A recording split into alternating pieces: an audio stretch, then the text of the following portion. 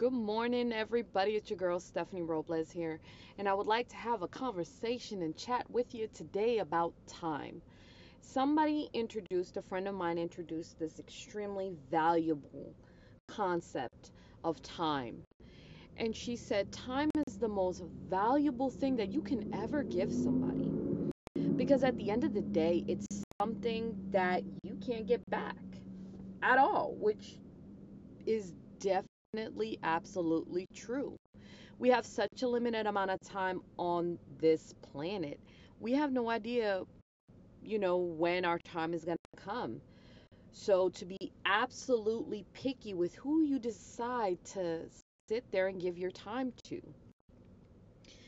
And it's absolutely the truth. The five people that you spend the most time with or the most time around are the ones that you're suddenly going to listen to more and pay more attention to. So if their focus is generally on drama and anger and complaining all the time, 9 times out of 10, you're going to find yourself doing these same things in your life. And who wants to sit there and actually do that with your life? And it just goes to the fact that we don't really pay attention to all of our blessings.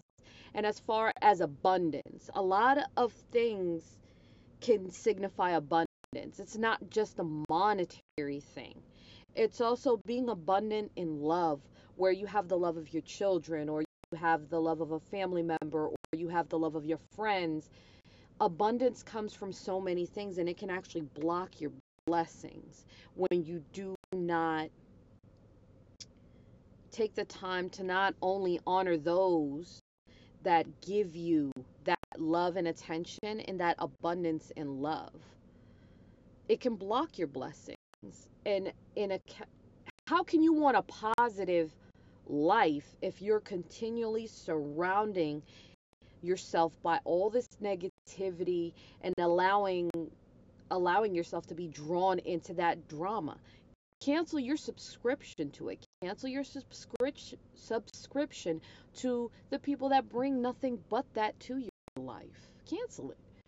You don't have to do anything in this world, in this life, that you don't want to do.